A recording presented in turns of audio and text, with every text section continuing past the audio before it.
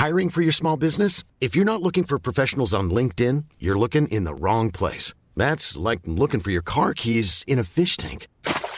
LinkedIn helps you hire professionals you can't find anywhere else, even those who aren't actively searching for a new job but might be open to the perfect role. In a given month, over 70% of LinkedIn users don't even visit other leading job sites. So start looking in the right place. With LinkedIn, you can hire professionals like a professional. Post your free job on linkedin.com/people today. Wow. Nice. Yeah. What you're hearing are the sounds of people everywhere putting on Bombas socks, underwear, and T-shirts made from absurdly soft materials that feel like plush clouds. Yeah, that plush. And the best part? For every item you purchase, Bombas donates another to someone facing homelessness. Bombas. Big comfort for everyone. Go to bombas.com/ACAST and use code ACAST for 20% off your first purchase. That's bombas.com/ACAST. Code ACAST. You should celebrate yourself every day, but some days you should celebrate with jewelry. Whether you want to commemorate an unforgettable moment or just bring some added sparkle to your collection, Blue Nile can offer you expert guidance and a wide assortment of jewelry of the highest quality at the best price. Go to BlueNile.com today and experience the ease and convenience of shopping Blue Nile, the original online jeweler since 1999. That's BlueNile.com. BlueNile.com. You black guy with good credit. Welcome to Two Black Guys with Good Credit, the show for the financially curious and the financially knowledgeable. Today, we're doing class number 2 of our NFL Financial Literacy web series. I got my man Sean in the house and my man CJ Smith in the house. Fellas, welcome. Hey, bro. What's going on? I'm good. CJ, what's good? Man, nothing much. Man, thank you for having me. Yo, you fellas, you guys are doing this NFL Financial Literacy web series. This is class number 2. First off, tell the listeners about this whole series. Sean, why don't you start us off? Why is this important?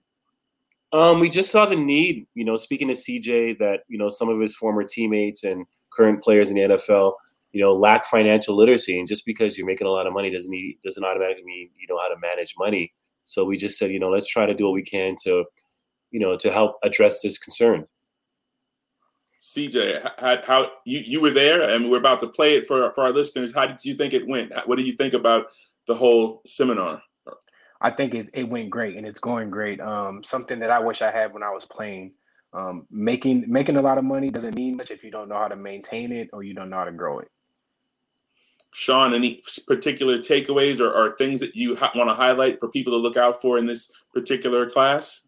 I think basically the purpose why we're even putting it on our podcast stream, just that I think there's so many learnings that everybody can take from. It is interesting to know how much these players are actually grasping to the information, how much they want more. I think class 1 was more about just kind of laying the foundation of what we're going to be talking about. But class 2, we kind of rolled up our sleeves and got to work, and it's amazing to see what's happening. I'm sure CJ can agree. Yeah, definitely. Class 2, we dug a little more into credit, and you can see it was eye-opening for the players. They had a lot of questions, and it was fun. It was nice to hear Sean talk about credit in the way that he does, and how he uses it, how he leverages it, and things like that. Well, for our regular listeners out there, I know a lot of you aren't NFL football players. You're not professional athletes, but hey, these principles can be applied to your life, and no matter what walk you're in. Financial principles and financial literacy, these are universal principles. So I think you'll find it interesting. Plus, these guys live a very unique lifestyle, so it's also interesting just to hear about their walk as professional athletes. So I think without further ado, Sean, you got any last words before we jump into class number 2? Get your pen and pad out and take notes. There's a lot of information being passed. All right. Well, let's do it. Thank you, CJ. Sean, everyone, check out class number 2 of Two Black Guys with Good Credit's NFL Financial Literacy web series. Check it out. Well, welcome back. Thank you guys for coming back for week 2. Today, I want to get more deeper into credit. And I don't know everybody's level of understanding of credit. So I figure it's best just to start with the basics. And then if you guys say that, well, we know this stuff already, then we can dig a little deeper. But I think having the basic understanding of how to use credit, how to leverage credit, because in any wealth building process that you try to undermine and take, credit is an important part of it. Like you need to establish, you need to know how to leverage it, you need to know how to make it work in your best interest. And it just gives you more access to capital in which to grow. You know, I started out, you know, really leveraging credit, and, you know, just my personal plan is, you know, I have 3 boys, is I would love to create my generational wealth. I'm not so focused on how much cash I'm leaving for my children. I'm more concerned about, you know, what properties I'm leaving for them and what investments. And one of the things I would love to do is pay off all my mortgages and give them these properties debt free, and create a trust fund for them so they can just live off the rental income and, you know, use that to live whatever lifestyle they want to live. They may not actually want to be in real estate. They may want to join a band. They may want to, you know, open up an art store, become a police officer, play football, whatever, but they'll know that, you know, generations to follow will have these properties that I leave behind for them debt free. So now I'm in the game of not necessarily trying to acquire more debt, but if I am, being really strategic about it. But credit helped me get to this position. So it's important that for any type of investment that you do and anything you're trying to do, you really understand how to leverage and make credit work. If you know the credit game in this country, you can reach extreme levels when it comes to making money and building wealth. Those that play it well do very well with it. So I thought I would, you know, Jeff and I always lay the foundations out of credit. So once again, if you find that this is something that you already know, then just let me know. We could just kind of move a little quicker. So let's go to the next slide. So this is my personal slide. And, you know, to me, it encompasses what, you know, why you guys grind it out on the field, what financial literacy is all about. It's really like possessing these set of skills that allow you to do what you choose to do, how you choose to live. So for me, this is like my personal thing. You know, I love real estate. You see, I love hanging out with my kids. I love teaching, giving back. I like working out. I like doing a little bit of yoga, and I like relaxing. So I use these things to kind of drive my initiatives forward. Like, okay, what am I working on? What am I trying to achieve that's going to help me get to this lifestyle that I want to live, and allow me to live and choose the way in which I want to live. So that's what you should be thinking about with your investments. You know, that's part of me why sometimes I love intangible investments. And I know CJ does as well, obviously, by his posts, that it's more of a feel thing, you know, and can really helps, you know, drive the way in which you choose to live. So when you're thinking about your investments and what you're trying to do, you should kind of take that mindset into like getting back to doing what you love and figuring out how to leverage that and monetize that. So let's go to the next slide. Credit. Simple definition. It's the ability to obtain goods or service before payment based on the trust that the payment will be made in the future. So how powerful is that statement? Meaning that, you know, you can borrow, somebody can say, hey, I'm going to give you, let's just stick with materialistic things. I'm going to give you this cell phone, and then you don't have to pay me anything for 30 days. You know, if I'm smart, maybe I can leverage this cell phone to generate income. And then within 30 days, if I can pay it back, I'm using other people's money to make money. Does that make sense? And that's kind of where the mindset that you have to pay. Like it's even called things where you're stretching your receivables, you're stretching your payment, so that the longer you can stretch it out, the more money I can make. You know, it's even in the game of football contracts. They may give you guys upfront cash, they may pay you along the way, but they may stretch your payable to you as their expense, so they can kind of get the receivable in first and then pay you later. And credit, you know, allows you the ability to do that. Like, let me give an example when it comes to real estate. You know, when I was early on in my 30s and in my late 20s, when I was aggressively buying real estate, I wasn't worried about like having money per se sometimes for renovation costs. You know, I'd buy buildings that required like cosmetic work, because my mind was, and I was going like, I've always tried to buy in, you know, I would say neighborhoods sometimes that they don't expect us to buy it. You know, I didn't always want to go the route where everybody expects us to buy and expects us to move into. I always wanted to push the envelope and, you know, be in neighborhoods where, you know, where they give me a look like, how are you here? Why are you here? Kind of thing. So they always came with a heavy price tag. So I would really just be scraping up the money to buy the building. And then my goal was that I would do light surface fixing of it and just try to get it rented. But when I'm getting it rented, I'm giving them like a move-in date. Maybe I push it back 2 to 3 weeks. but they would give me a down payment per se. They would say, okay, I'm going to rent this apartment from you. And we're going to pay you in like the next 30 days or whatever. And the money that I'd be using to do the renovations, I would have, well, we're going to get to it later, would be like 0 interest credit cards. So meaning that, anybody know what a 0 interest credit card is? Does anybody know? Sure. Chris? No. So these are like, depending on where your credit is at, they're called like teaser cards, teaser rates. So like American Express, MasterCard, Visa are always vying for each other's business. So they'll give out promotional things. And I think I have one right here. So look, can everybody see this? Does everybody see it clearly? Are you guys seeing it? Where's my camera? Can everybody see that? Yeah. So it says, for those that can't see it, it says 0% intro APR for 18 months. So what is that? You gotta pay anything for 18 months. Right. So what does that mean in simple terms? That's an interest-free loan, right? That's free money that you can leverage and use. And I've worked on Wall Street. Guys I know used to like take these. They also, if I open this up, there'll probably be like checks in here as well. Let me open it. So you can balance transfer the balance off. So this one have checks.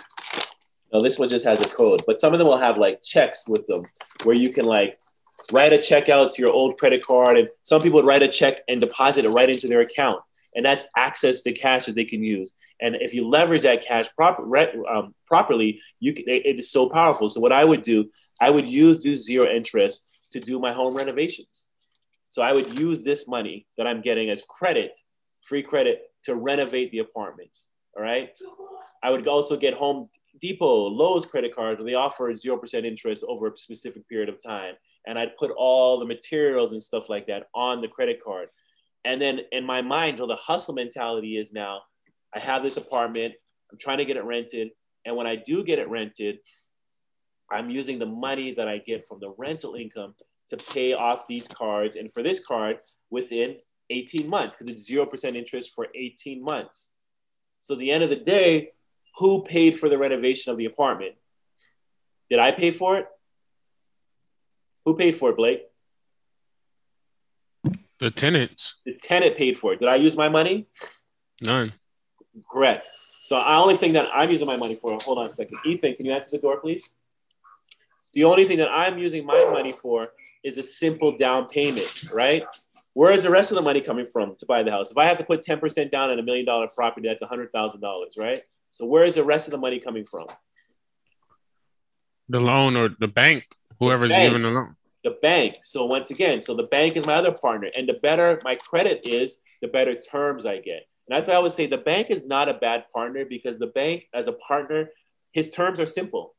You meet my demand of my monthly payment that I'm asking for, and I leave you alone. Like, for example, when I first started buying real estate, I had investors for some big projects, and I'd have to pay them like 10, 12% return, depending on what, how much they were putting in. But now people are coming to me, hey, do you have any buildings, Sean? We want to invest. And I'm like, the bank is only charging me 3%, on a mortgage, 4%. Investors are going to want more money. Investors are going to be calling me every minute, asking me, how are we doing? How's everything looking? How am I doing? How can I do? How can I that? When all I got to do is the bank is meet that commitment. So for me to take on investors right now, I'm not really that interested. I'd rather just work through the banks because the rates are favorable, because I've maintained a good credit that I can, I can get the asset I need. All I got to do is find a down payment. So credit becomes a valuable partner in your growth, regardless of how much money you make. Trying to do things all cash and no credit limits your growth, stunts your growth. You have to leverage what you have. As I always looked at the money I made from real estate. I never tried to really use it. That's why I got into my shipping business, because that's what I wanted to pay my bills. I really wanted real estate to be like my monopoly money, where I'm using it to keep me in the game. I'm just trying to stay, this is my money to keep me in the game. So no matter how much money I had in the bank, real estate wise, 100,000, 500,000, I never looked at it as my money. I just looked at it as monopoly money to keep me in the game, to keep me acquiring assets, to keep me getting approved for mortgages. And when you guys are playing football, you have to leverage your current income, your current stability, and you have to pitch it that you can leverage that to acquire assets. At your age, you just want to focus on acquiring and leveraging credit to do that. So there's two typical kinds of forms of loans, okay? There can be credit cards, installment credit, and open credit, okay? So there are two forms of loans and credit cards, not including charge cards, all right? So you can have an installment loan or an open loan. And so does anybody know what an installment loan is?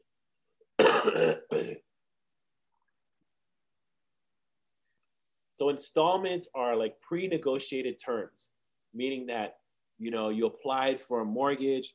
They said you're going to have to pay X amount of money every month for the next 30 years. That's a fixed rate. It's an installment loan. And you know every month how much you have to pay.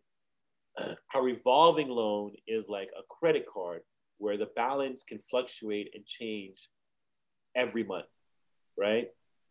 So when I talked about last week, in business, it's how well you manage risk. So think about it from a bank's perspective. Where do you think they charge a higher fee on? Which kind of loan? Would it be on a revolving loan or would it be an installment loan? Revolving. Revolving? Revolving? Yeah. Yeah, and how so? Why so? I don't know. Because it's a more riskier proposition for the bank. They're more exposure, right?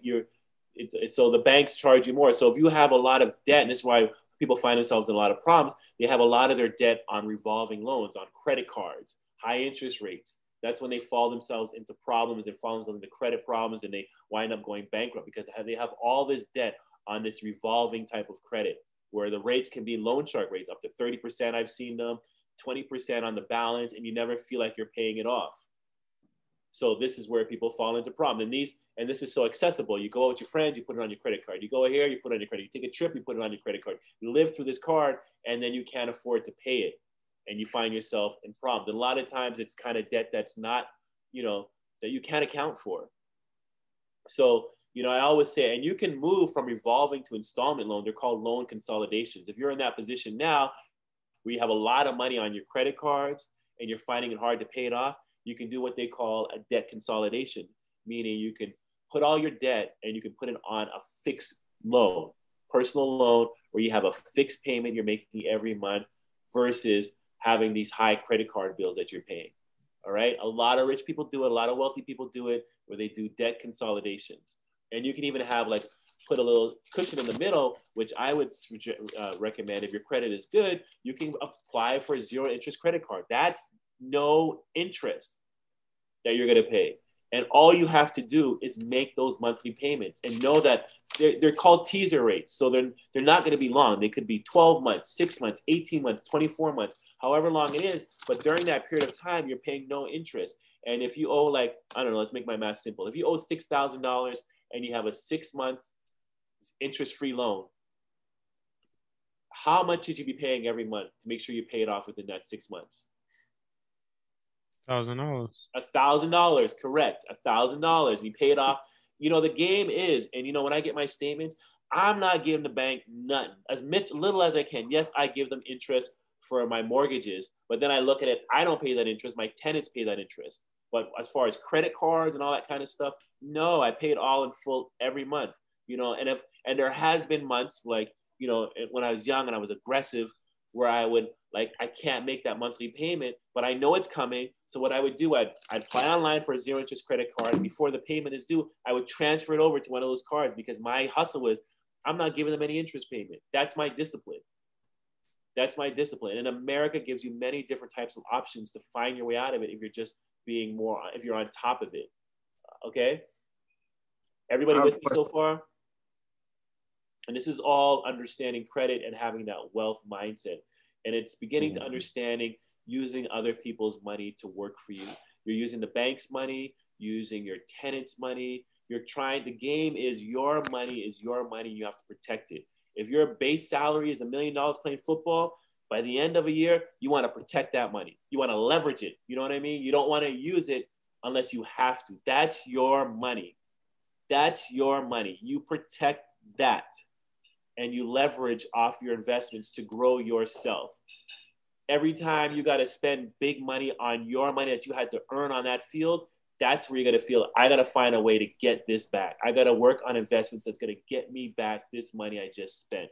Because what I make and what I earn is my money, and I'm using it to leverage to gain other money and access. If people want to partner with you and you know they want to partner with you because you're a football player, because you have access, there's a cost to that.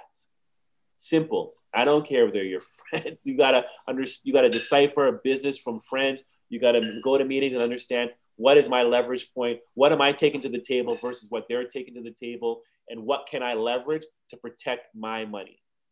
And hey, where Sean, am I going to penetrate and leverage credit to grow my base? Go ahead. I just want to add that you have to also look at whether the debt is secured debt or unsecured debt. A mortgage is a secured debt, okay? And, you don't pay the mortgage, they take the house, which is your security. But a credit card is unsecured. You don't pay the credit card, you file bankruptcy, well, the banks just lose out because you're not paying them back. You just have a big red mark on your credit report. So you look at, when your score goes up, the higher the more money you're given as unsecured debt. So people would be willing to give you more money to take out loans or to utilize their money without security or anything to back it. And that's the value. That's another value of having a higher score as you utilize the system and go out and start investing. Yeah, Sean. And the simple rule is you're young. Like my American Express card, if I showed it to you, says I've been a member since 2001.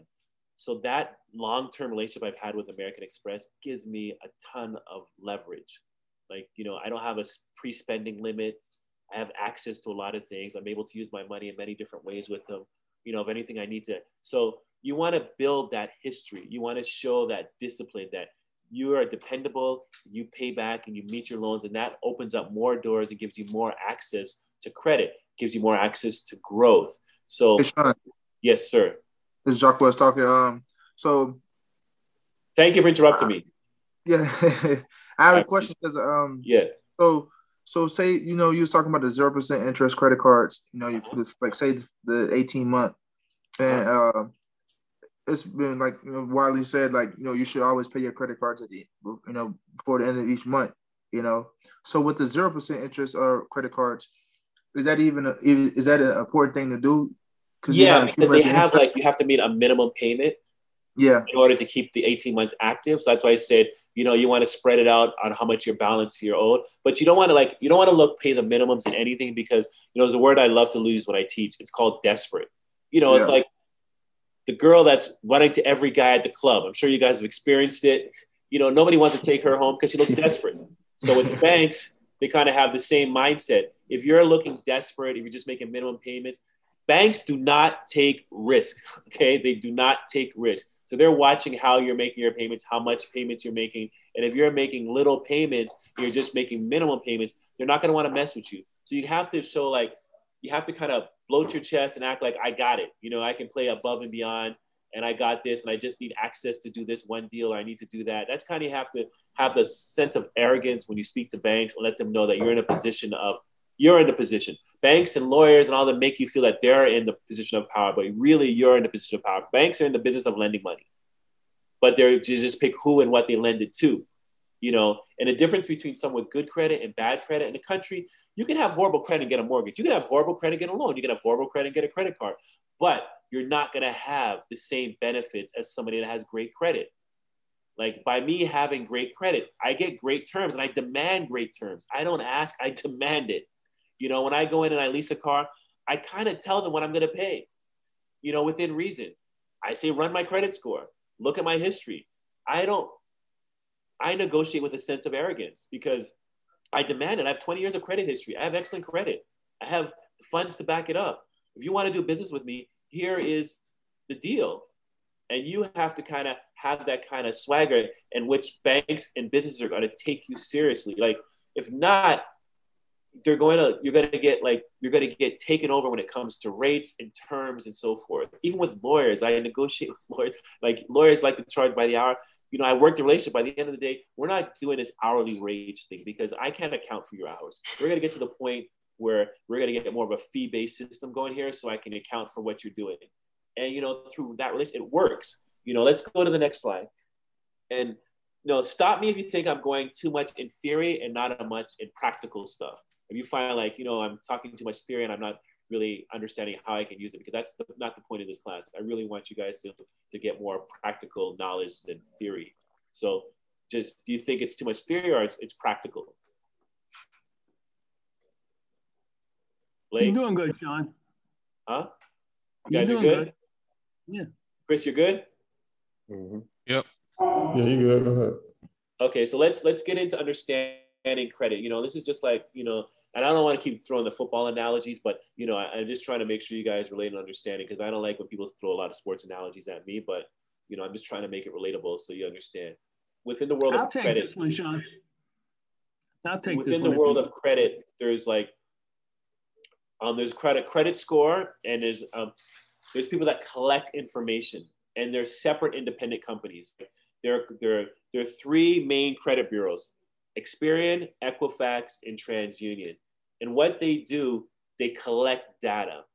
They just collect information. Every time you spend, every time you use something, it's going to report. Anytime you've kind of submitted your tax ID, there's a potential that it's going to be reported to one of these three credit bureaus, if not all three.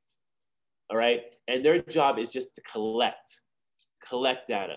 And sometimes that information may not be correct, but it's not their job to figure out if it's right or wrong. It's your job to figure out if they got it right, if they got it wrong.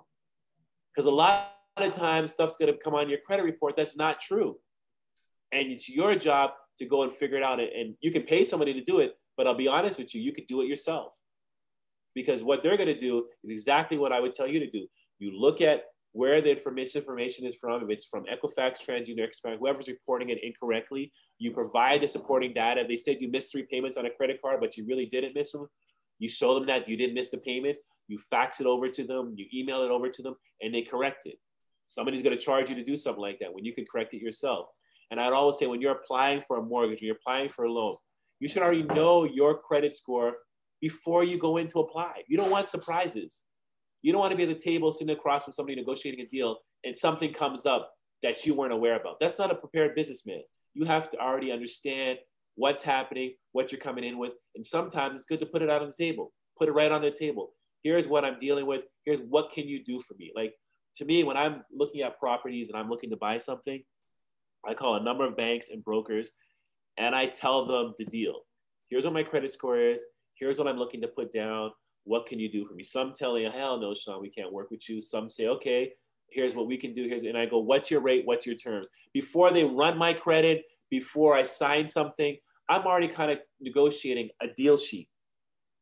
Because you're not running my stuff. You're not running my credit. I'm not committing to anything until I see your hand. You have to tell me what your deal is, what you're presenting to me, and then I know if I can work with that.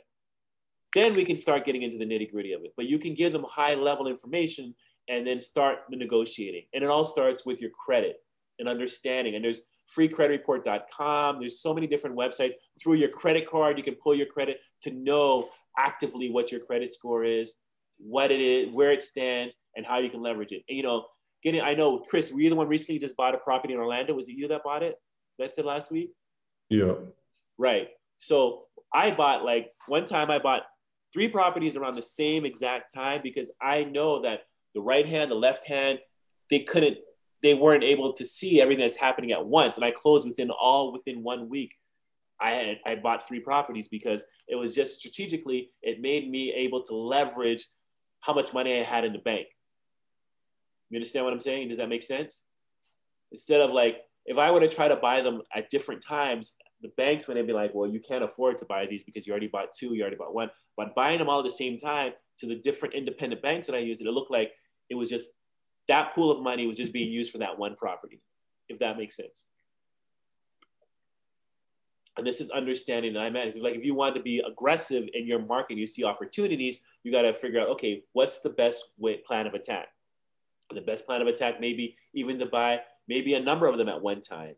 Maybe to show the bank you buy one and then you try to get a commitment down the road to buy more, but it's figured out how am I going to go deeper with this investment, right? So back to credit. Credit really starts the game. It shows that you're responsible. Even if your credit is not so good, doesn't mean you're not going to be able to get approved for something. It means you're going to not get the best terms. And with business, you want to get the best terms. You want to get the best deal. You want to put yourself in a position to get the best deal. Like tier one top credit deals are great deals, great deals. Like I have on a commercial building, I'm paying like 3.5% interest on one property, no under 4. I refinanced like 3 of my properties. I refinanced them out into interest rates under 4%. That's great in my opinion. Maybe it's better now. I did it like 6 months ago, maybe even in the 2% range now. But to me, that's like almost 0% interest. Had I had like a bad credit, I wouldn't have access. I get loan shark people calling me all day because they search and see who owns properties and like short-term investors. And one guy called me up last week. He can get me access to how much money I need. And the first question I asked him, what's the interest rate you're charging? Oh, we get you in anywhere from 8.5% to 9%. I'm like, really? When I can go to a traditional bank and get a rate of 3%, why would I do that? Well, not everybody's in that position. So you have to put yourself in that position. In business, when it comes to real estate, the traditional banks have the best deals. They really do. The Chase, the Bank of America, the Washington, the TD banks, they all have the great rates. The secondary banks, they don't have the greatest rates, but they have the easier terms, easier to access, easier to get to their money. The tier one banks, they're a lot more difficult, a lot more paperwork, but when you get through with them, you get the best deals. Tier two banks, not as much paperwork, but not as great deals. And there's even tier three banks that horrible rates, sign this dotted line, will give you the money. And you really gotta, protect your interest and understand like your money is your money, and you have to really strive to break to that tier one. A lot of people I know, especially people I know of color, very few of us get mortgages from tier one banks. We more like, a friend will tell us about this bank or tell us about that bank or this lending person. And we're getting the mortgages, but we're not getting the best deals, the most favorable deals that are out there in the market. And that's what you have to be aggressive and strive to get, because that gives you a lot more growth potential. It gives you a lot more ability to acquire. And those banks, once you're in with them and you do good business with them, they open their doors, they allow you to do more, allow you to go deeper, allow you to give you better terms than what you currently get. So your FICO score, if you don't know, your credit score ranges from 300 to 850. Hence why we call Mr. 850 because he has the perfect credit score, which is very rare. So, I always congratulate him for doing that because it's a very rare thing to have. I don't have it. My bright credit score, to be quite honest, fluctuates between, 790 and 810, somewhere between there, depending on, how exposed I am in a given month. But anywhere between then, it fluctuates. So we have the FICO score is different from the credit bureaus, okay? The FICO score is the one that calculates your credit score. And then anybody tells you that, oh, if you do XYZ, your score is going to jump 28 points. Or if you do XYZ, your score could drop 38 points. They don't know what they're talking about. Fair Isaac score is like the secret, is like the sauce to the Big Mac. This is how they make their money. They sell this score. They'll tell you things that can help your credit score go up, that can help your credit score go down, but they're not going to tell you, do X, Y, Z, and here's how much your score goes up. They're not going to tell you the secret to their sauce. This is how they make their money. They sell that score to these credit bureaus, Equifax, TransUnion, and Experian.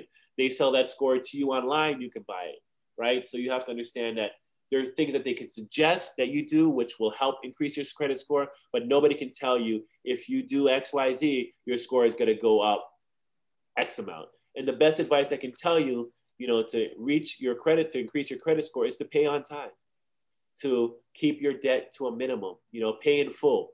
Those are all the things that look good and favorable on your credit report, and it's a long-term play. People that says, oh, quick fix, let's fix my credit score.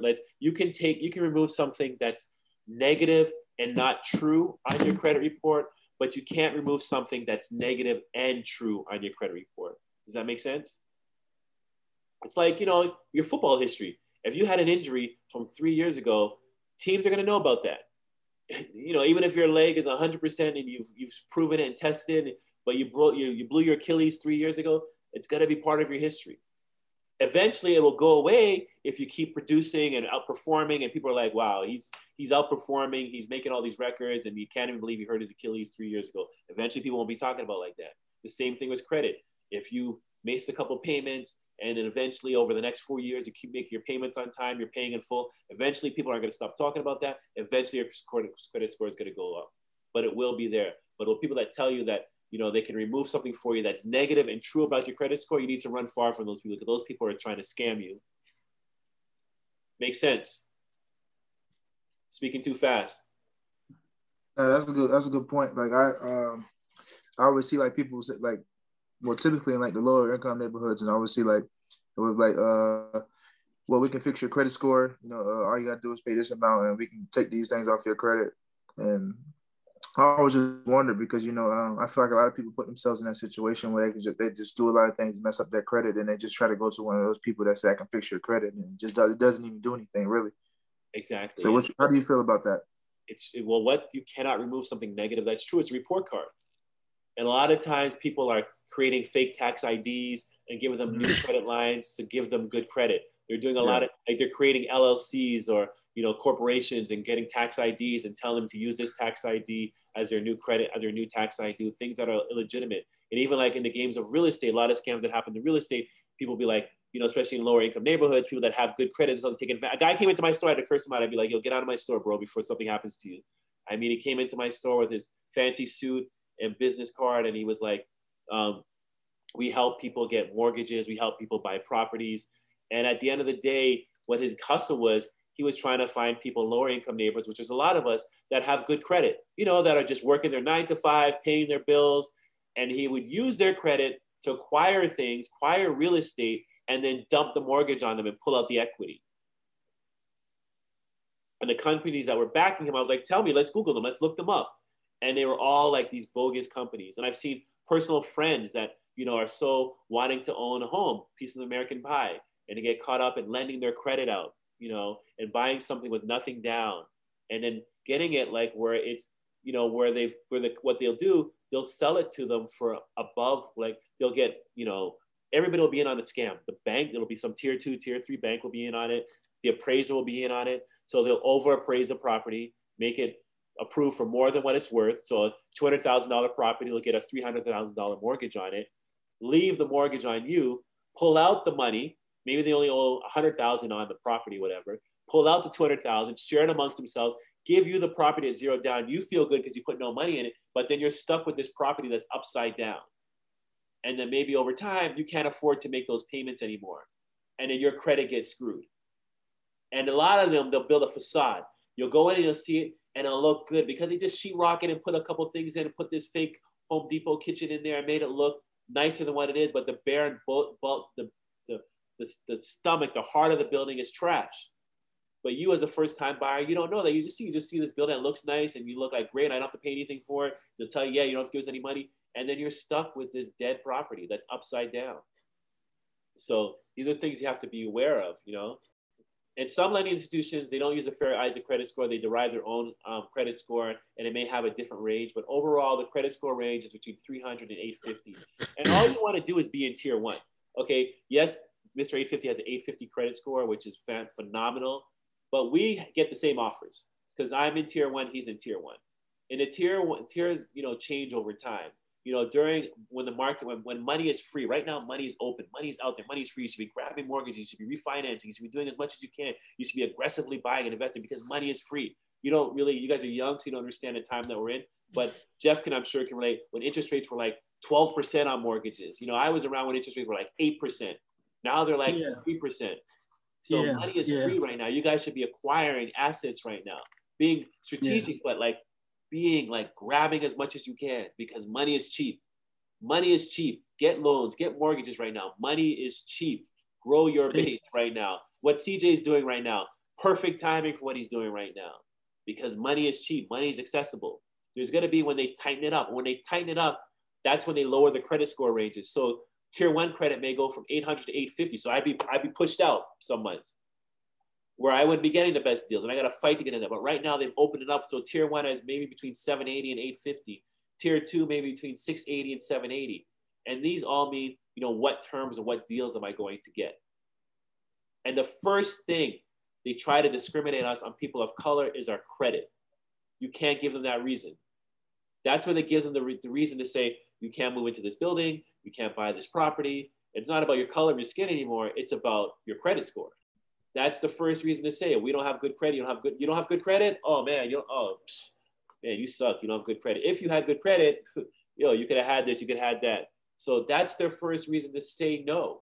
And Sean, can I make a quick point? Absolutely. One of the things that Sean is saying, and I wholly agree, is like, I'm a person, I'm not a car guy. So, when I do real estate, I lug a lot of different stuff around. So I had a Mazda and I had the Mazda wagon. And I've tried to drive this thing too. The wheels fell off. And actually the steering wheel was about to come off when I was coming back from a property upstate. And the wife didn't notice it, but I knew it. And I said, I think I better get another car. And I looked at her and I said, look, find a dealership. I'm going to buy you a car right now. So she didn't want to, discourage me. So she said, okay, let me see if you really mean it. And we drove it to a lot. The guy saw what I was driving. You've been driving for 3 or 4 hours. You don't look the best. So he first impression is, he got me. Here comes a desperate man. He doesn't look wealthy. He probably has horrible credit.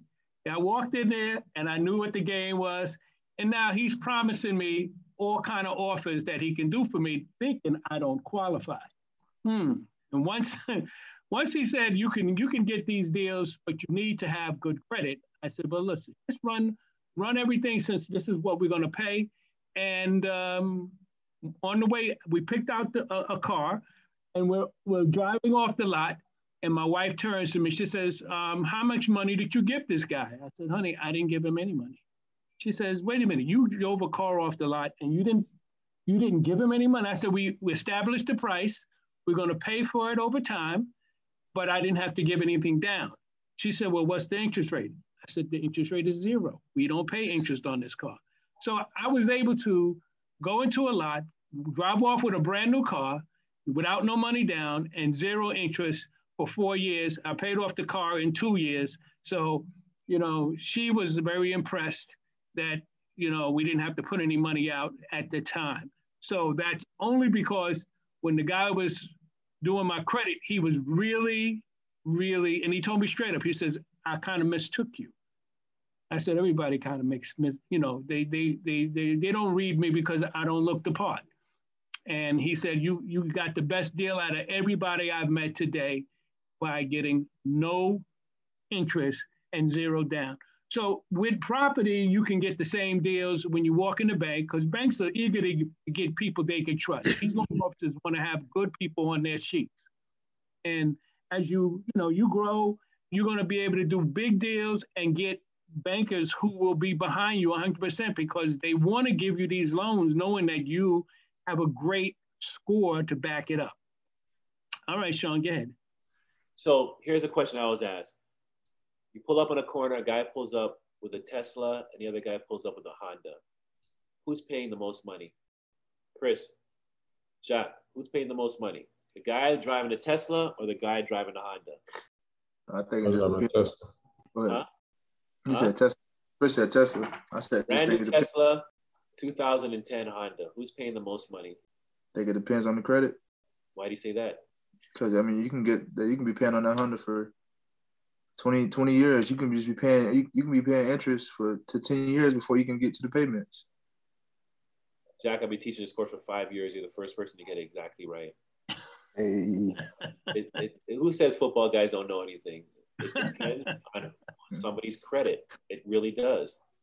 Let me give you a perfect example. It's a true story. When I first moved to this country, I finally decided to buy a car, lease a car, and I was looking at getting an actual, it was a Maxima. So I lived in Flatbush, Brooklyn, in the 90s. That's considered the Black Caribbean neighborhood, AKA the hood. And I went there first, went to a couple of car dealerships, and they were charging me at that time, it was like a 1998 Honda Maxima, and they were charging me I don't remember, let's just say $500 a month. And I was like, okay, cool. It wasn't brand new. It was what I was looking for. I was able to get the rims, everything I wanted, you know what I'm saying? So I was like, all right, this sounds good. And the dealership was right around the corner from where I was living. And at the time I was working at Chase Bank. So there was in Manhattan. And so there was a Honda dealer, and I really just went in there just to look at the new ones, just to look, nothing more than just to look at them and see what the new ones look like. And when I got there, I was like, how much is this Honda? How much is this Maxima? And it was brand new. And he was like, what's your credit? And I go, I have great credit. He goes, oh, with you, someone with great credit, you're probably looking at about $300 a month. Man, I almost fell to the floor. I was like, wait a second, brand new, $300 a month? But an older one in my hood, they're charging me $500 a month. I'm like, are you sure? He was like, yeah, $300 a month, blah, blah, blah. I'm like, there's got to be some kind of scam. What's going on? I can't believe a new one is cheaper than buying an old one. So I went back to the dealership in Flatbush, and I was like, bro, I just came from the Nissan dealership, and a brand new Maxima is $300 a month, but you're charging me $500 a month for old ass Maxima. And he was like, what's your credit? And I said, my credit is excellent. He said, this place is not for you. He said, this place is for, people with not so good credit. And then I learned from that moment, like how people, especially in our community, are taken advantage of because, hey, we want it. We know we love a car. We're desperate for it. And the terms that they don't even care that a new one is half the price of an old one. They don't even care because they know we're going to take it. They know our credit sucks. And we're going to do whatever we can. And we're in a position of desperation. So when I tell you to fight to be part of that tier one, when it comes to banks and lending and stuff like that, once you cut into that world, even with credit cards, that's why I love American Express. Once you access that world, like with American Express, I'm going to talk about it later. My money works in 3 different ways. When I go to the airport, I go in the lounge, I eat, drink, do all that. When I stay at hotels, I get free upgrades. I'm going to California, all free on my kids. I just came back from Miami, all free because of the relationship I have with American Express. Because I fight to be part of those groups. Even though they don't want me, I push the envelope because I am protecting and keeping my money. My child's mother went to Miami for my birthday. She has no clue to this now, unless she listens to the show, that I didn't pay 5 cents to go on that whole weekend trip that she loved. Had she known, she probably hit me up for more. She was trying to tell me to do more. I had to keep it quiet that the whole hotel, airfare, everything cost me nothing. So these are things you have to, as young men, you have to push to be part of that crew. You're already in a great position where you can be. You just got to leverage your position and stay there. Let's go to the next slide. So how do you, and I know you probably gonna get this, but how do you get there? Like if you, let's just say we so right now, is it just time? Like, is it just a time thing or? Are you talking about credit, building up your credit? Right. So, we have to form that discipline where, like, for me, I put everything on my credit card every month and then I pay it off in full every month. Mm-hmm. Then I'm aggressive which cards I apply for. I have American Express because I think American Express, and I'm not trying to sell American Express, but they're a reputable company. And then I apply for certain cards. Like you have to, like cards, credit cards are a lifestyle. What cards do you have? For me, I more leverage my credit cards for travel benefits. Pre-COVID, that I would use it to make sure that my game, I'm not paying for a plane ticket. I put, all my business goes on my credit cards. So every month I'm spending like $30,000 a month minimum on my cards, 30 to 50. So I gain points. This is getting out of the mindset of cash is dead. Walking around with a pocket full of money is yesterday. Please, I hope any of you guys aren't doing that. You really just want to walk around with a credit card. If you guys, I have white friends, we go out to bars and restaurants, and they're throwing their cards out quicker than anybody else can on the table because they want you to give them the cash and them to pay on their credit card because they know that they're earning points and rewards for using that card. And it's once again gets back to building that relationship with your credit card. And once the banks see that you have certain credit cards, you're making certain payments on time, and those are the riskier things that we talked about earlier. Credit cards are revolving credit, they're not installment. And if you're making those payments on time, the bank is looking, okay, you're going to make a mortgage payment on time. We're going to give you access to this. And you as have far to as the cards, Sean, though, I think, he wanted to try to get a feel for what cards would give the best benefits. And I think the American Express, their top tier card is about $550 a year annually. Then you get the Chase Reserve is a top tier card for Chase, and that's about $450 a year for the card. And with the card, he uses it to gain the points to travel. He uses it to go into hotels, also to get points for when he goes into the lounges. These are perks that make the card drop down to zero if you utilize the points. If you're not utilizing these points or you're not able to utilize the benefits, the card is not for you. The top tier cards are for people who are utilizing through their spending the benefits. For example, I'm a family man. So me, my wife, and my daughter travel. We don't need the insurance for luggage. We don't need insurance if there's a cancellation or a delay. We're covered through the card. These cards benefit us if we go overseas and we get sick. They'll bring us back as part of the benefit in the card. So like another thing I'll add too is that, like, for example, and the thing about it, what you have to understand, especially young people, you don't owe anybody anything.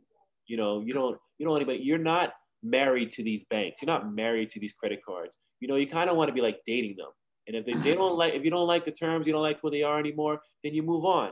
Like, for example, what Jeff just said. So there's a Chase Sapphire, which is a high-end card, came out. They had a deal, 100,000 points if you spend $5,000. Man, I spent $5,000 with my business in like a day. So I applied for the card. I earned 100,000 miles. That alone can take me and my family on a trip. So you're kind of always got to be out there looking for deals and finding out what works with your lifestyle. There's cards that just straight give cash back, which some people like. For every $100 they spend, they get 2-3% cash back, which is a good deal. If you're spending $100,000, getting that money back is good. Like, for example, a card that I had within American. So American Express, they have like 4 different cards. American Express had a promotion for a card I really never used. For every $500, they give me $25 back. So I've been spending on this card, which I never use. Any purchase I have over $500, I'm using that card to get that $25 back. So you kind of have to figure out what works for you. But the key thing is you put everything on your card. You don't use cash anymore, and you pay it off in full every month, because that's allowing your money, we're going to talk about later, to work in 3 different ways. What ways am I talking about? 1, you're getting the item that you wanted to purchase. 2, you're building your relationship with the bank, with the lending institutions, the credit. And 3, you're increasing your credit score. This is all leveraging credit. You have to get into if you just pay something with cash, all you're getting is that object and that's it. You're not getting anything else in return. Smart people do not pay with cash. They leverage that relationship. And every month you budget and you pay that off full.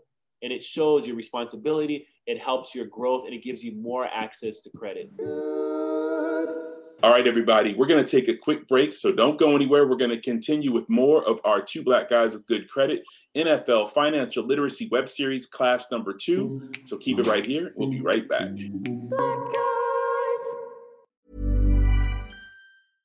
Hey, I'm Ryan Reynolds. At Mint Mobile, we like to do the opposite of what Big Wireless does. They charge you a lot. We charge you a little. So naturally, when they announced they'd be raising their prices due to inflation, we decided to deflate our prices due to not hating you. That's right. We're cutting the price of Mint Unlimited from $30 a month to just $15 a month. Give it a try at mintmobile.com/switch. $45 up front for 3 months plus taxes and fees. Promo rate for new customers for limited time. Unlimited more than 40 gigabytes per month. Slows full terms at mintmobile.com. Hi, this is Janice Torres from Yo Quiero Dinero. If you own or operate a business, whether it's a local operation or a global corporation, partnering with Bank of America could be your smartest move. By teaming with Bank of America, you'll enjoy exclusive digital tools, award-winning insights, and business solutions so powerful, you'll make every move matter. Position your business to capitalize on opportunity in a moment's notice. Visit bankofamerica.com/banking for business to learn more. What would you like the power to do? Bank of America N.A., copyright 2024. I'm Sandra, and I'm just the professional your small business was looking for. But you didn't hire me because you didn't use LinkedIn Jobs. LinkedIn has professionals you can't find anywhere else, including those who aren't actively looking for a new job, but might be open to the perfect role, like me. In a given month, over 70% of LinkedIn users don't visit other leading job sites. So if you're not looking on LinkedIn, you'll miss out on great candidates like Sandra. Start hiring professionals like a professional. Post your free job on linkedin.com/people today.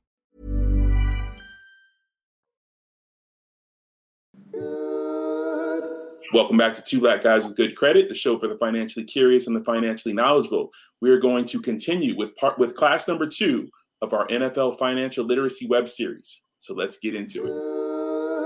So you want to get out of the mindset of cash. Like Chris, when you bought your building, I hope if you're doing any work, any renovations, you're paying anybody, you're paying them through your credit card.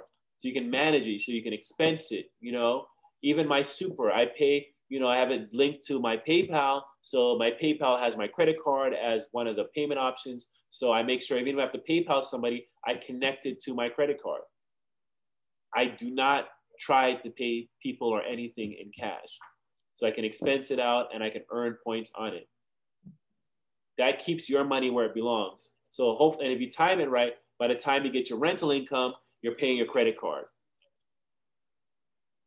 If your building brings you $5,000 a month, but you make, I don't know, $100,000 a month, your $100,000 stays to the left. Your whatever money you get from that building has to cover itself. And if it's not, that's what you got to hustle and work towards. That's your hustle. And then you figure out, how do I grow that model out? This is a model that's worked for me. Like Jeff and I have different philosophy when it comes to building, but we exercise a model. If this model in Orlando is working for you, how do I grow that model out? How do I leverage this building that I bought? I made a few payments on time. I'm showing that this business works. Then you get aggressive. Find another building. Show the bank what you're doing, how it's working. Show them that you want to buy another building. Show them you want to acquire more units.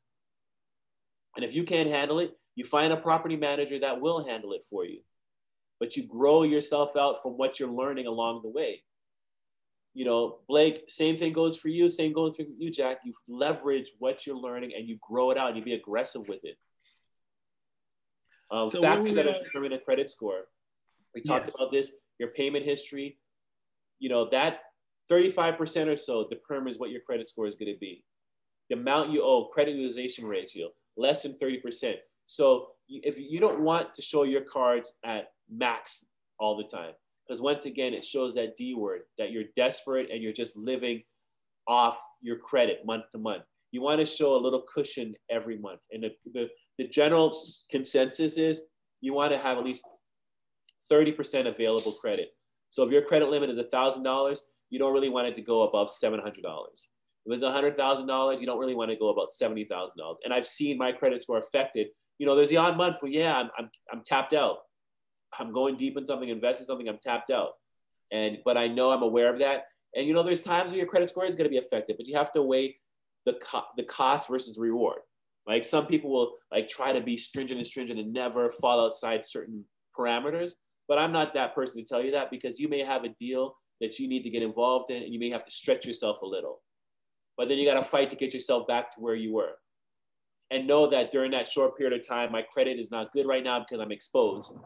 But I'm working to get back where I need to be so I can get back to where I need to be. And then the credit history, like you asked the question, Blake or Jack, I think, what does it take? It really takes credit history. Like no matter if you did all your payments good right now, you're not going to get to 850 until a few years down the road, because you have to show history. And then you want to have a good credit mix. You want to show that you can handle different types of loans. You can handle an open loan, a revolving loan, an installment loan, an auto loan, mortgage. You want to show that you have a good mix and you'll be able to meet all those risks, because banks do not take risk. They want to see that you've been able to handle different types of credit terms and you've been able to meet those commitments. Then there's inquiries. They're called hard versus soft inquiries. So soft inquiry is like this credit card offer that I showed you.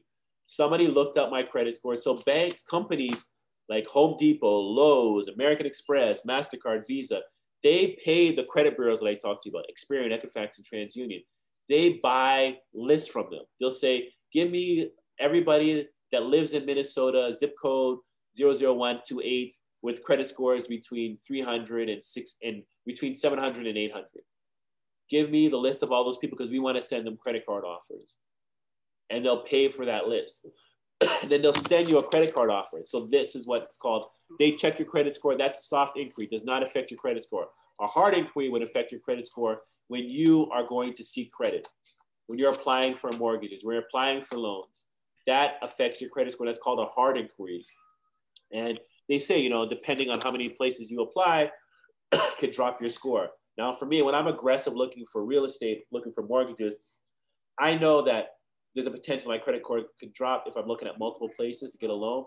but I'm willing to take that on to get a better rate. And that's a question you have to ask them. But what I do, nobody runs my credit until I'm ready to strike the deal. I'll tell you what my credit score is. I'll give you a printout of my credit report. But until we have some kind of commitment is when I say, go ahead and run my credit score, because I don't want you pulling it too many times and messing up my score. And if anybody's telling you that they got to pull your credit score right away and it's a deal breaker, then walk away from that deal. If you're telling them what your score is, you're telling them what everything is, when they have come to what they think they can do for you, then is when you say, okay, you can run my credit. And you're comfortable with that deal, then is when you tell them to pull your credit. Go ahead, Jeff. So what are you using to get that real-time view of your credit score or proof of your credit score? Before I may pull, but you can get your, by law, you can get your credit score like twice a year. You can get it pulled for free. So I can go to freecreditreport.com. I can go through my credit cards are linked. That's another perk of some credit cards. They offer your credit report. I'll pull it from there and I'll give them an idea of what it is. Like my best tenants that I choose, I love the tenants that have the pre-package. There's tenants I've had where they have, I don't know if you've experienced it, CJ, where they have their credit report already printed out for you. They already have their, referrals already written out for you. They have everything laid out for you in a folder. Like, here's my application. I still back check to make sure everything's correct, but you can come with the same kind of package. You can make multiple copies of your credit report and say, yeah, I know it's June or May, and I pulled my credit report in March. Nothing has changed since then. Here's kind of an idea of what it is. You know what? You can also look at Credit Karma and get an idea of what your score is. It's a very close score. You can also join Experian, and they'll give you the score. Banks now give you a score. And another safeguard you have to also look at doing is credit freeze. It's a free service. Doesn't cost you anything. That protects your credit score. So whenever you want people not to be able to just, go into your score, you can freeze it. And it protects you from people and open up credit cards because they just can't walk in and, look at your score. And that you can go to Experian, you can go to Equifax, and you can go to, the major three, and you can get a credit freeze. I use credit freeze for when I'm pretty much not signing up for any cards. So when I do sign up, I unfreeze it for about maybe a month, 30 days, sometimes 60 days, and I put a date when it goes back to being frozen. So these are the things that are going to help you as you go forward with your score to strengthen it. And, whether, it's the credit history, the amount owed, the length of history, the credit mix, or the inquiries, you have to be able to look at all of these and don't let something small or insignificant mess up your score, like, overdraft, too many overdrafts on your account, and you had the money, but you just never transferred it into the account, and then they report that. So these are little things. Sometimes we get lazy or we don't think it's important. And these small things can just put dings in our credit. Will that be on the report? If I pull a report, like you say, you can pull twice a year? Yeah. Will that be on that report? Yeah, it'll show everything. What, the overdrafts? Yeah. Will it be that detailed? We can go through a credit report. No, it won't be on that report. Anything over 30 days won't be on that report. It'll show anything that's 30 days late. As far as like the freeze, so you keep your credit frozen like most of the time, you would say? Yeah, here's the thing you got to, here's the thing that Jefferson you should know as well. Like, and I don't want to encourage it, but your credit report only reports things that are 30 days late and more. So if you pay something 14 or 17 or up to 28 days late, it doesn't get a report to the credit bureau. But here's the big but. The big but is wherever you borrow that money from, wherever you have that credit from, they're allowed to charge you interest, late fees, all kind of fees because you made the payment late. So it won't affect your credit score, but you'll be paying for it in other ways. You're allowed, the credit report only reports things 30 days and over. But you're going to be hit with a lot of fees. So I don't suggest it, but just to know that if you're a day or a week late, your credit score is not going to be affected. Yeah, so the credit freeze is something I utilize if I'm not signing up for new cards. So I recently had an inquiry through Zoom to, for an apartment, and they already did the application. Now, for me to look at the application, Zoom has to verify my identity. and they wanted to do a check on me. And they couldn't because my account was frozen. So they said, you have to look at your account because we're not able to do the check on you. And I just said, I'm not unfreezing it for an applicant. So you look at my credit, and I neglected to use this tenant's application because I didn't want to unfreeze my account. The account, and plus the apartment was already taken. So these are the things that give you the power to who can peek in your score. And, you can build your score. And when you're ready to get more cards, as the ones Sean's talking about, you unfreeze it and you'll definitely get, cards. Once you apply, your name goes out there and all these other companies will start sending you offers knowing that, you're someone they want on their side. And that's just about the way the game is played. How are you guys doing for time? I've got 2 more slides to go. Are you guys short on time? I'm good. Okay. You good? You guys good? All right, let's go to the next slide. Okay, so there's sometimes could be, and most times there's always a difference between credit scores between the 3 bureaus, TransUnion, Experian, and Equifax. And why that's happening in most cases, if everything is fine, is that it's a constant feed. So Chase Bank sends their feed to TransUnion on a specific date. Experian sends their feed on a certain date, gets their feed on a certain date. Equifax gets their feed on a certain date. If you have a Home Depot card, they send their feeds out certain dates. So because of that, where it's not all one-to-one, it could cause your scores to report different on the 3 different bureaus because they're independent companies. They don't work together. It's like McDonald's, Burger King, and Wendy's. They're 3 individual companies that make their own burgers, right? So they're just collecting different feeds from all these different companies and banks and lending institutions. And by the time it could report different types of scores. So if you see your score like this, 717, 717, and 706, doesn't mean something is wrong. It just means they're just reporting at different times. But let's say, for example, TransUnion said 600 and Experian said 706 and Equifax said 717. What message is that saying to you? Somebody got it wrong. Well, who has it wrong? One if 600. saying 600, Experian saying 716, and Equifax saying 717. Who has it wrong?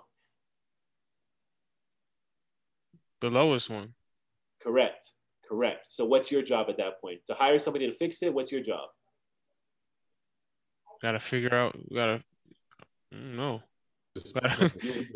figure out how to make it right. Right. So how do we do that?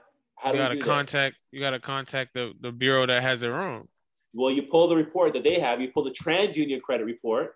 You look at it and you compare it to Experian and Equifax. First, you look at it yourself and see if there's anything that pops out. It could be they have the pulling information from the wrong person. There's more than one dog named Bob. Somebody's middle name could throw off a credit report. So you want to pull TransUnion's report and just look at it and see, what is it saying? Is everything on it true? Then you may want to compare it to Experian and Equifax and see where the difference is. Like my friend's mom, when she was applying for a house, she's a customs officer, and she had an injury or something like that, and she had to call an ambulance. And basically, the ambulance, they sent her a bill, but she should have been covered because she had insurance being a customs officer, and she never took it seriously. And they charged her for it, and it affected her credit, and her credit score dropped. And this is like really a week before we were about to close on this property. And I was like, listen, the best thing for us to do right now is to push back the closing. Let's get this right. Because there was a difference of $100-something a month payment that she was paying. I was like, it's not worth it. So we basically had to call the hospital, send them over her insurance to show that she had insurance at the time so they can remove it from her credit. And, she was one of them stubborn ladies that just didn't understand why she's getting this when she has insurance. But it was a simple fix of just showing them proof of insurance. And then her credit score jumped back up within a month. So you have to know, your credit score is reported from 3 different bureaus. And some banks may only look at the Equifax score. Some may only look at TransUnion. Some look at all 3. Some take the average of all 3. Some take the middle score. Every bank looks at it differently, and they're allowed to. You guys with me? Sorry, I've had a cold. I'm surprised I lasted this long. You guys with me? Yep. Okay, let's go to the last slide. So part of the point of this is understanding that hopefully by now you understand that cash is dead. Credit is where you should be looking and you should be leveraging. Credit cards are short-term financing that can be as less than 30 days. You know, I give an example of a student that I knew that he would go to the dollar store, take pictures of what's there, put this stuff on eBay. When people purchased it, decided to purchase, he would then go to the store, put it on his credit card and send out the items and then get the money back before his credit card payment is due. So how much was it costing him to run that business?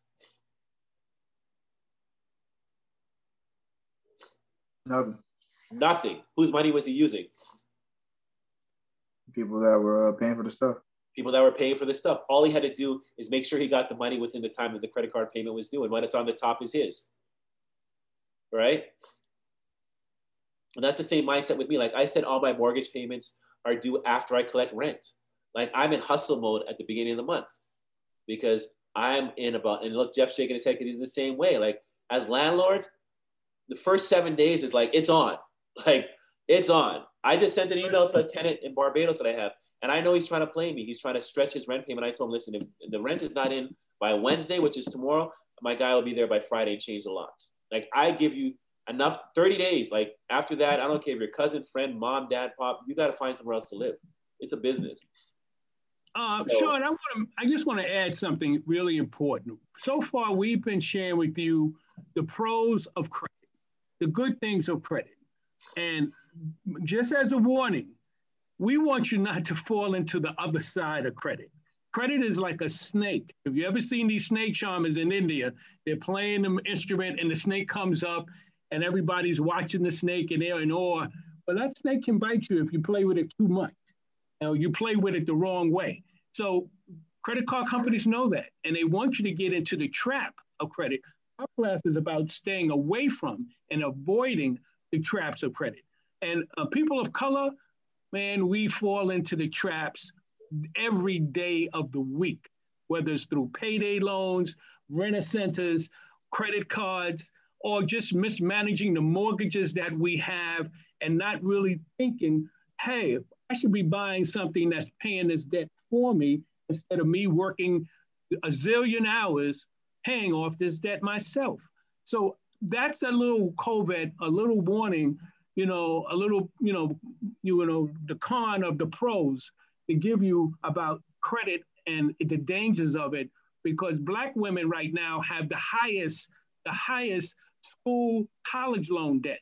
They're trapped. They come out of school and they're praying their job can cover them for the level of debt they carry. So our class is here to not just tell you that credit cards can help you, but to share with you how they can help you along with the dangers that you have to avoid and be cognitive of as you go forward, because this is going to be a credit society. Cash is going to disappear. And it's disappearing as fast as we can speak right now. I don't really use cash often, and I don't worry if I lose my wallet, I can always get my cards back. 1, 2, 3. If I lose my cash, and it's gone. So I don't really, carry as much cash with me anymore. Yeah, All right, just as an extra protection plan, it's true. Like, I have a dishwasher. My dishwashers go, I don't know, every 2 years. And almost every 2 years, I'm using my purchase protection with my credit card on them to get a free dishwasher, get the money back on a credit. It's like every 2 years, because your credit card, I have a 24-month purchase protection. So anything happens within 24 months, I can get my money back. And I'm always using it every 2 years for a new dishwasher because the dishwasher just goes all the time.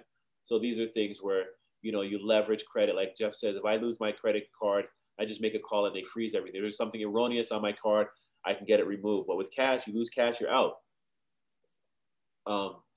And it's really needed, like in relationship building, to really understand and, how to leverage and use credit. And I know Jeff mentioned also too with credit card, annual fee versus no fee. And to be honest with you, like the best cards I've had are the ones that charge a fee, but you really have to find a card that works for you. The no fee cards doesn't mean that they're necessarily good. They but something have limited terms, limited access to certain things that you may find that will work for you. Limited access to capital as well. So it's, a credit card is a personal choice. and really figuring out what you need. And it's changed for me. When I was younger in college, it was more of a cashback thing.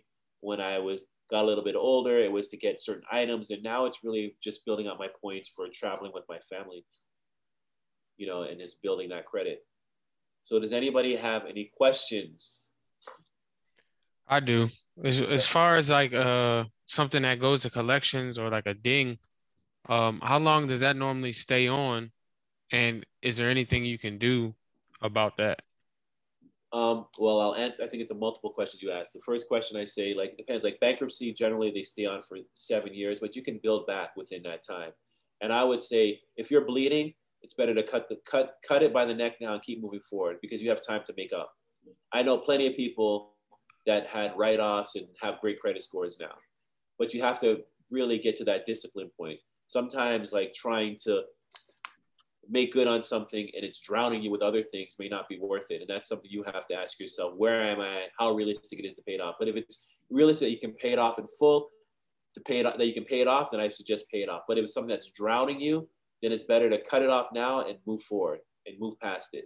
There may be that short period of time where you're going to be hurt, but you can recover. What do you mean by cut it off? Like if you have a really drowning debt that's like choking you, stressing you out, and you feel like you have to do a write-off or you have to file Chapter 7 or some kind of bankruptcy. I've done many shows on bankruptcy and people use it. Like, our former president filed bankruptcy. People use it as a tool. Mm-hmm. It's a reset, and if you need that reset, I'm not here to tell you not to use it to your advantage, but understand there's going to be ramifications of using that reset. And most people that are smart with their investors, they'll have them under LLCs or corporations. And this is when you build up your reputation too. Like, for example, one of the buildings I've had it for 20 years. It can stand on its own now when it comes to credit.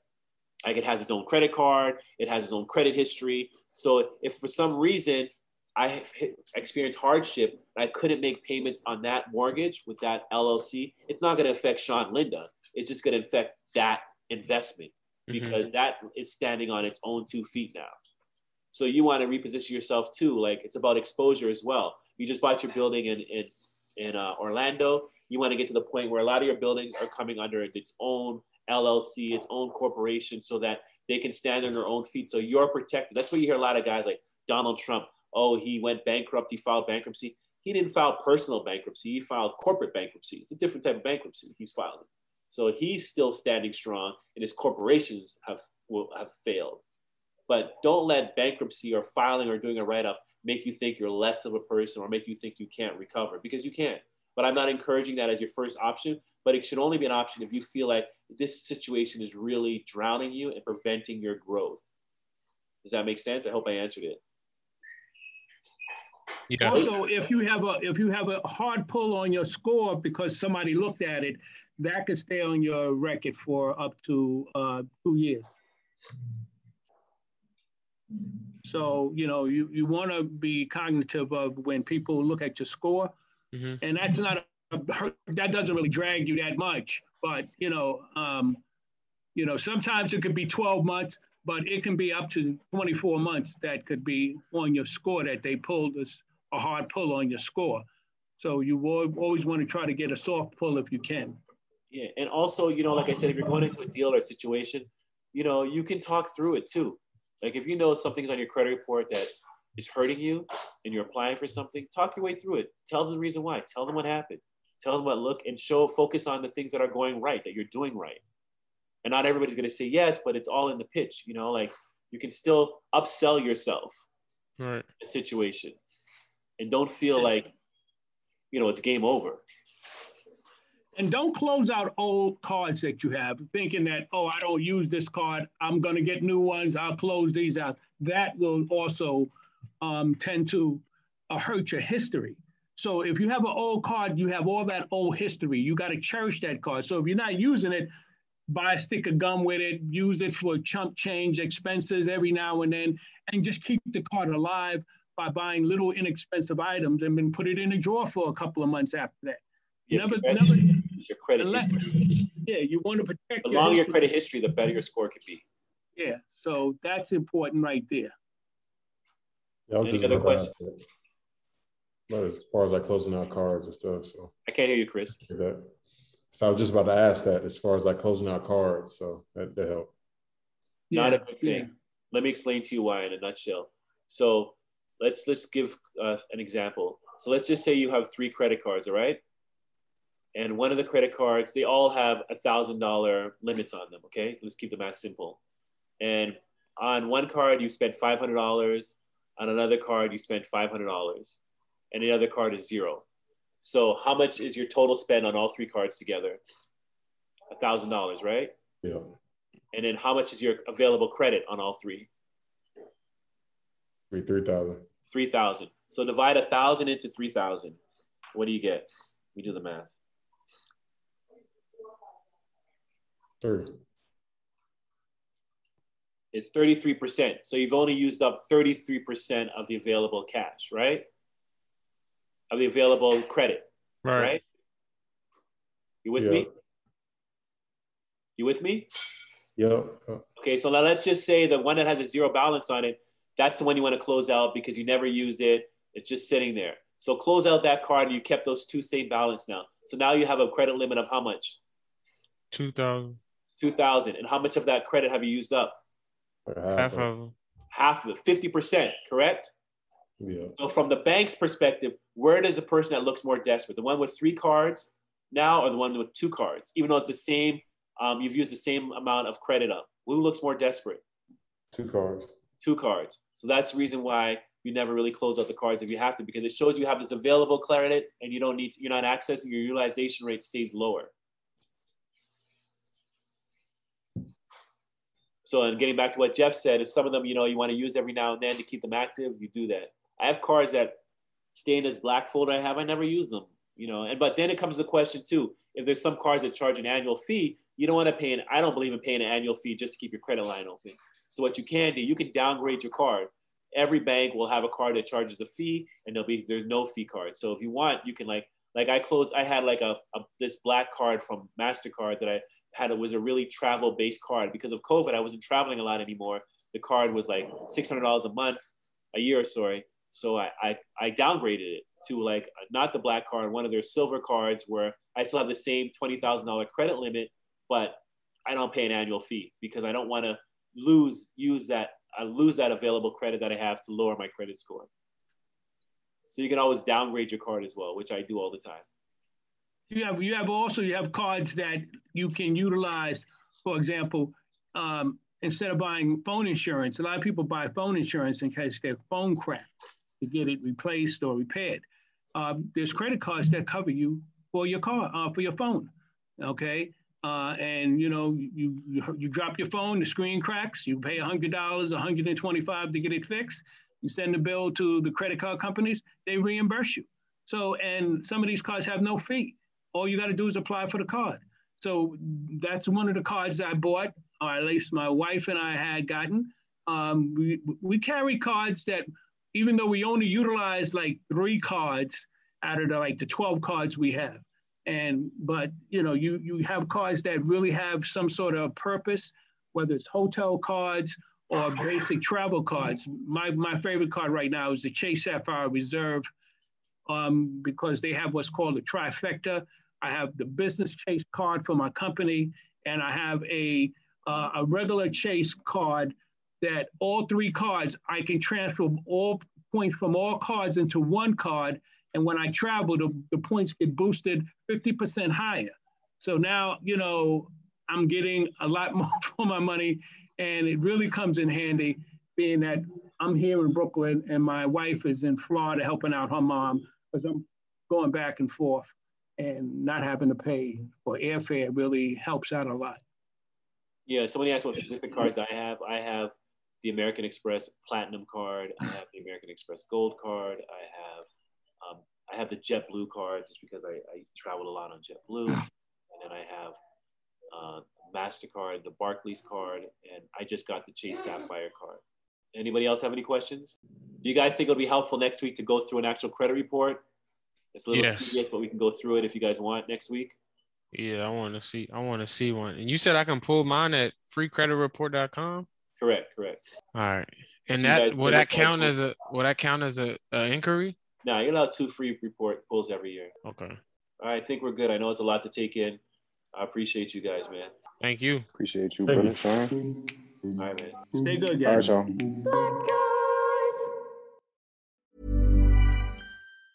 Hey, it's Danny Pellegrino from Everything Iconic. Ready to upgrade your style game without blowing your budget? Check out Quince. They've got all the good stuff, shirts and polos, activewear, and fine leather goods, all at 50 to 80% less than other high-end brands. And the best part? They're all about safe, ethical, and responsible manufacturing. Get that luxury vibe without the luxury price tag. Hit up quince.com/upgrade for free shipping and 365-day returns on your next order. That's quince.com/upgrade. Hi, this is Janice Torres from Yo Quiero Dinero.